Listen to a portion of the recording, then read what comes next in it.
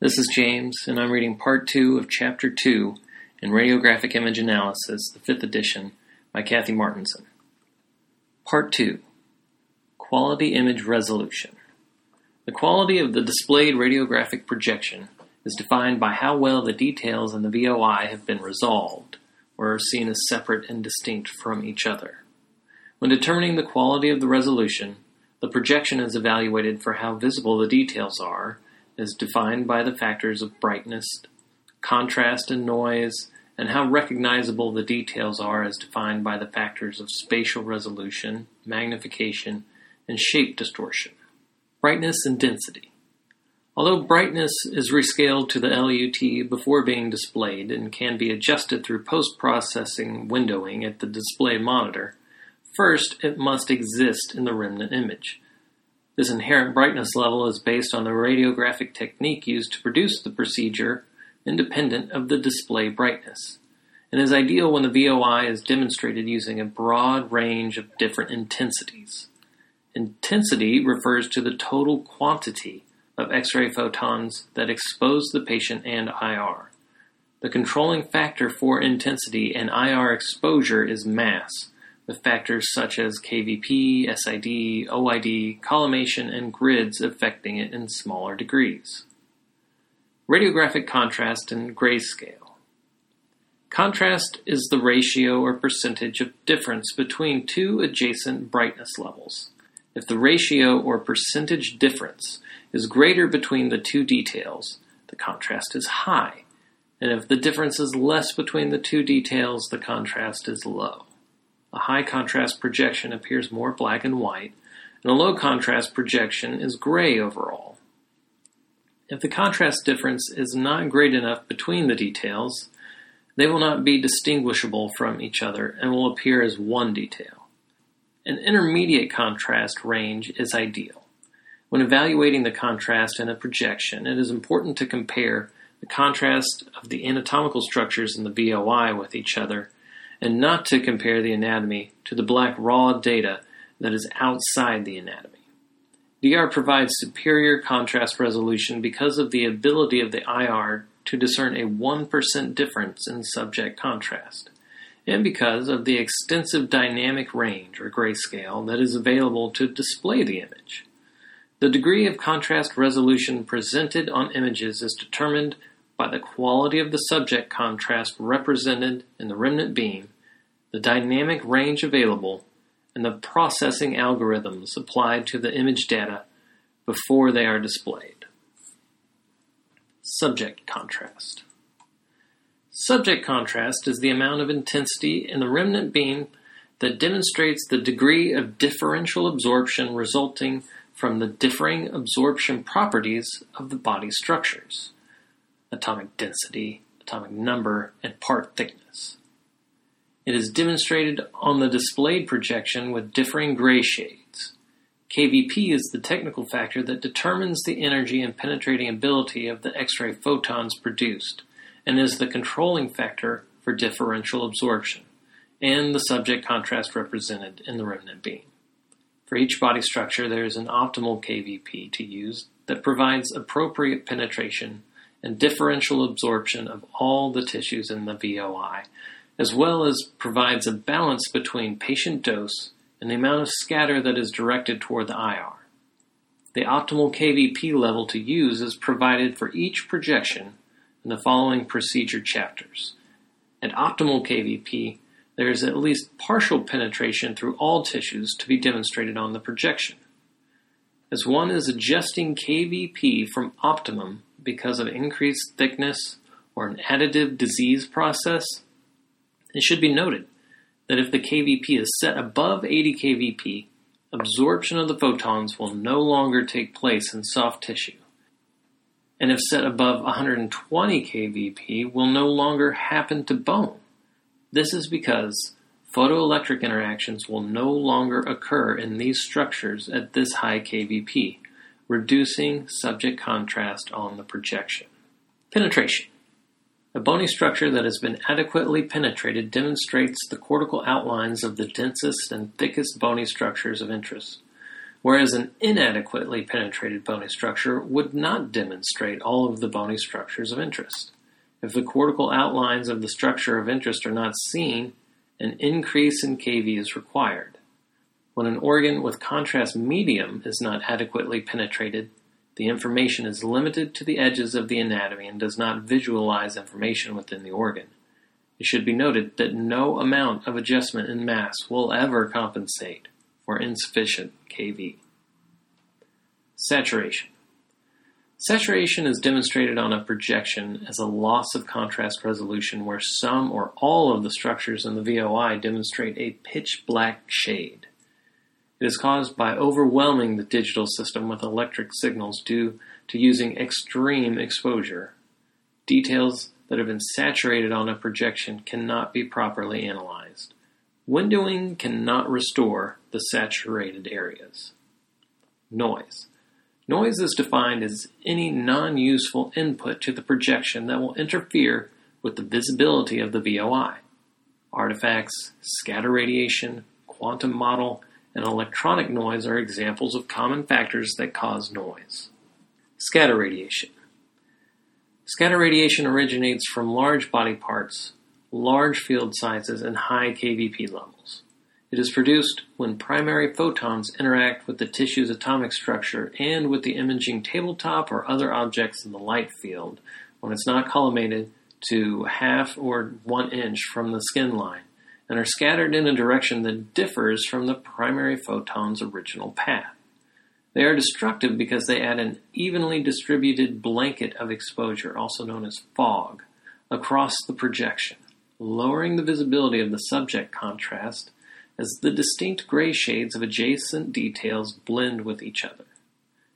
As the thickness of the body part increases, more scatter is generated, and the ratio of useful signals compared to the scatter noise signals decreases, meaning that scatter will make a greater contribution to the total IR exposure with increasing thickness. The type of tissue being imaged also affects scatter production. Structures that demonstrate greater atomic density will result in more scatter production. For example, with the same patient thickness when air is present, as with a chest projection or abdomen projection on a patient with large amounts of bowel gas, the scatter production in these body structures will be less if the thickness was mostly made up of air instead of soft tissue and bone. This is because air has few atoms for a Compton interaction to take place with, and less scatter is produced. At high kVp levels, the scatter radiation that is produced is more noticeable on the projection because it is directed in a narrower angle with the IR and is more difficult for grids to eliminate. With kVp determining the penetration and differential absorption of the image details, using kV to control scatter is not a feasible method of reducing its effect on the projection. The only effective means of controlling the amount of scatter radiation that reaches the IR is to reduce the amount of exposed tissue by increasing collimation and by using a grid to absorb the scatter radiation. The more collimation is increased and the higher grid ratio that is used, the greater the scatter cleanup and visibility of detail improvement.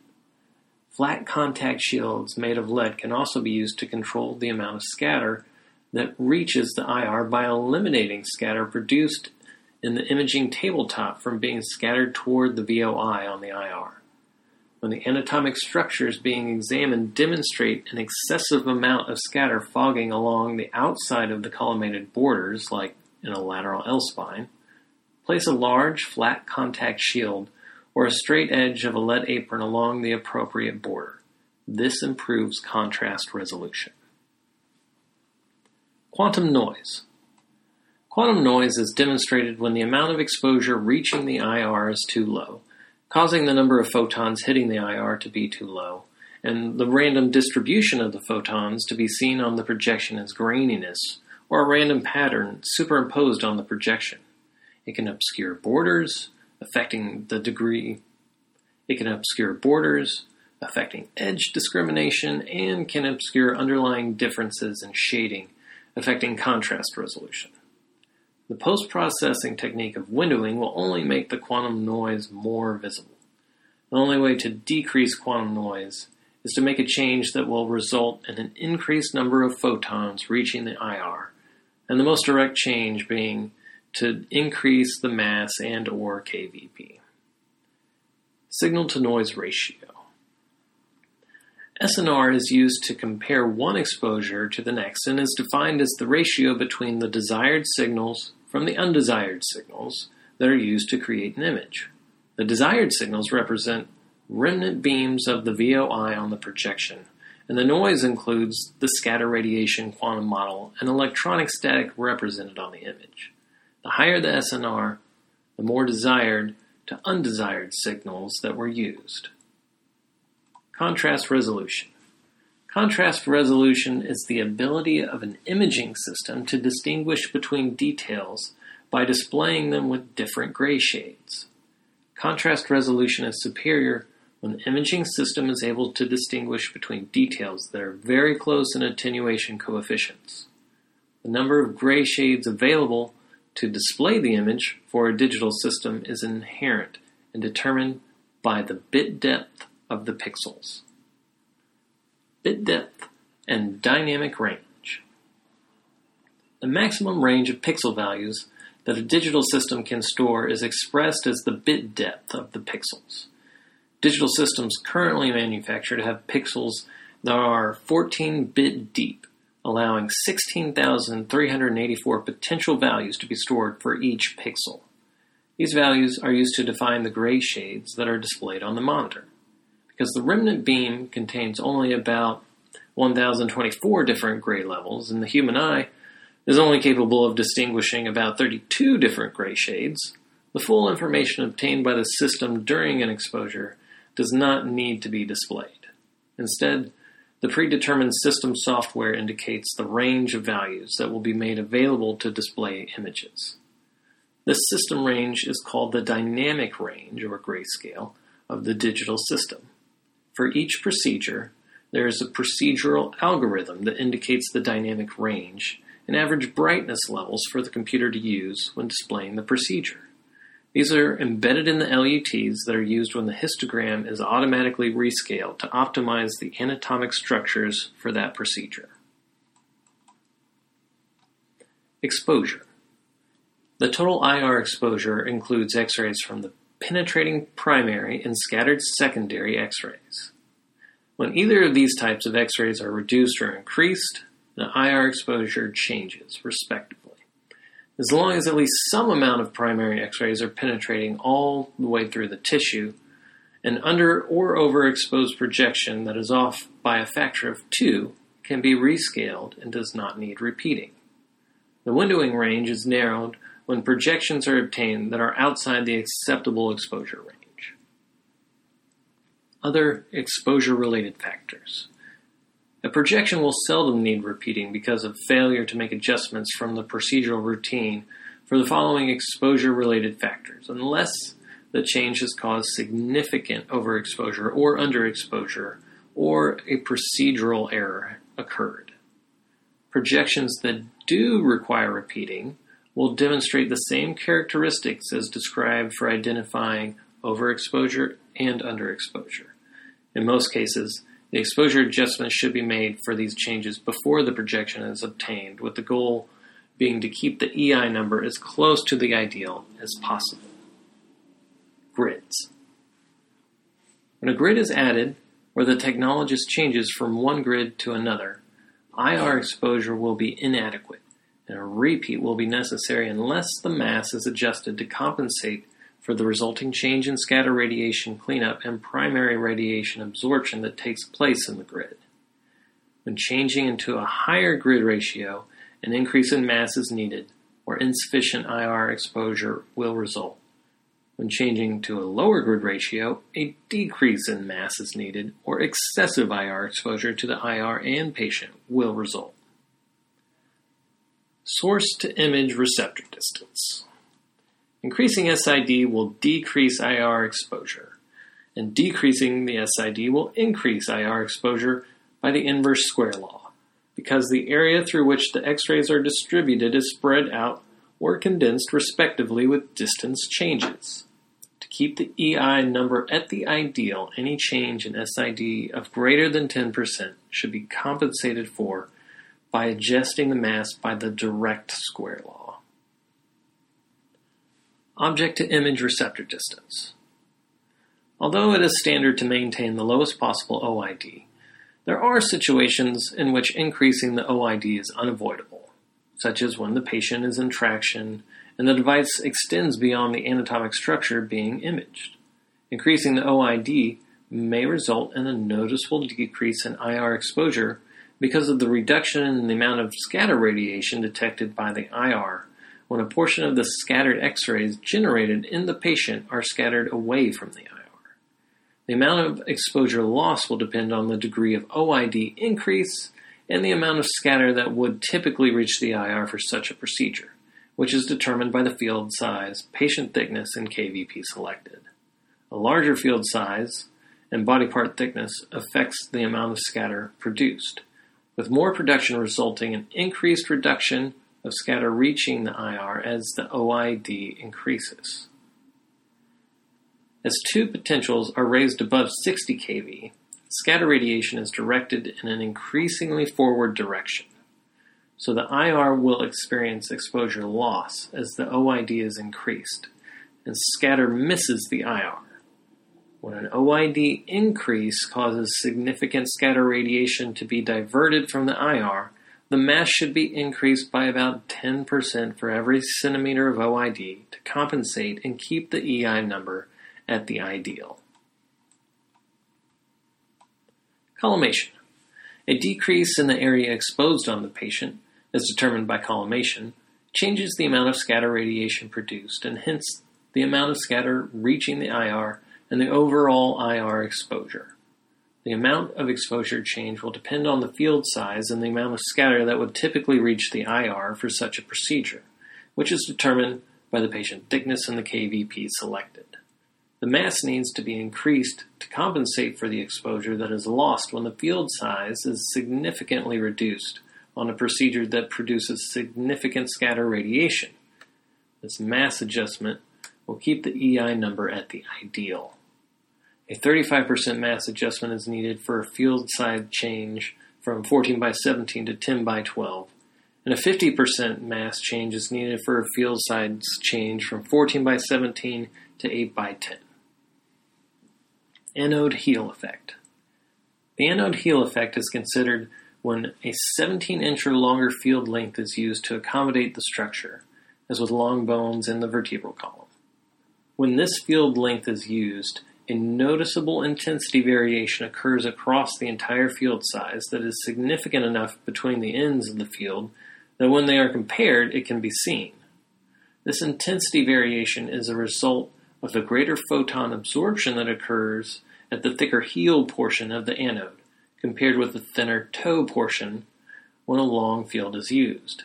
Consequently, intensity at the anode end of the tube is lower because fewer photons emerge from that end of the tube than at the cathode end. This knowledge can be used to help produce images of long bones and vertebral columns that demonstrate uniform brightness at both ends. Although this factor will not require a KV or mass adjustment if done incorrectly, it may demonstrate signs of underexposure or overexposure of the structure at most proximal and distal aspects. Additive and destructive patient conditions. Additive and destructive patient conditions that result in change to the normal bony structures, soft tissue, or air or fluid content of the patient require technical adjustments to compensate for the exposure change that the condition causes over the routinely used.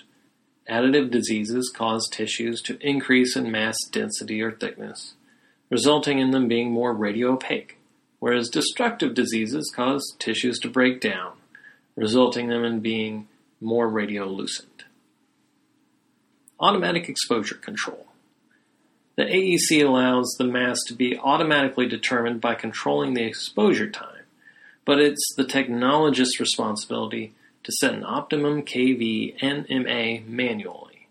Optimum MA refers to using a high enough MA at a given focal spot size to minimize motion, but not so high that the exposure times are shorter than the AEC minimum response time.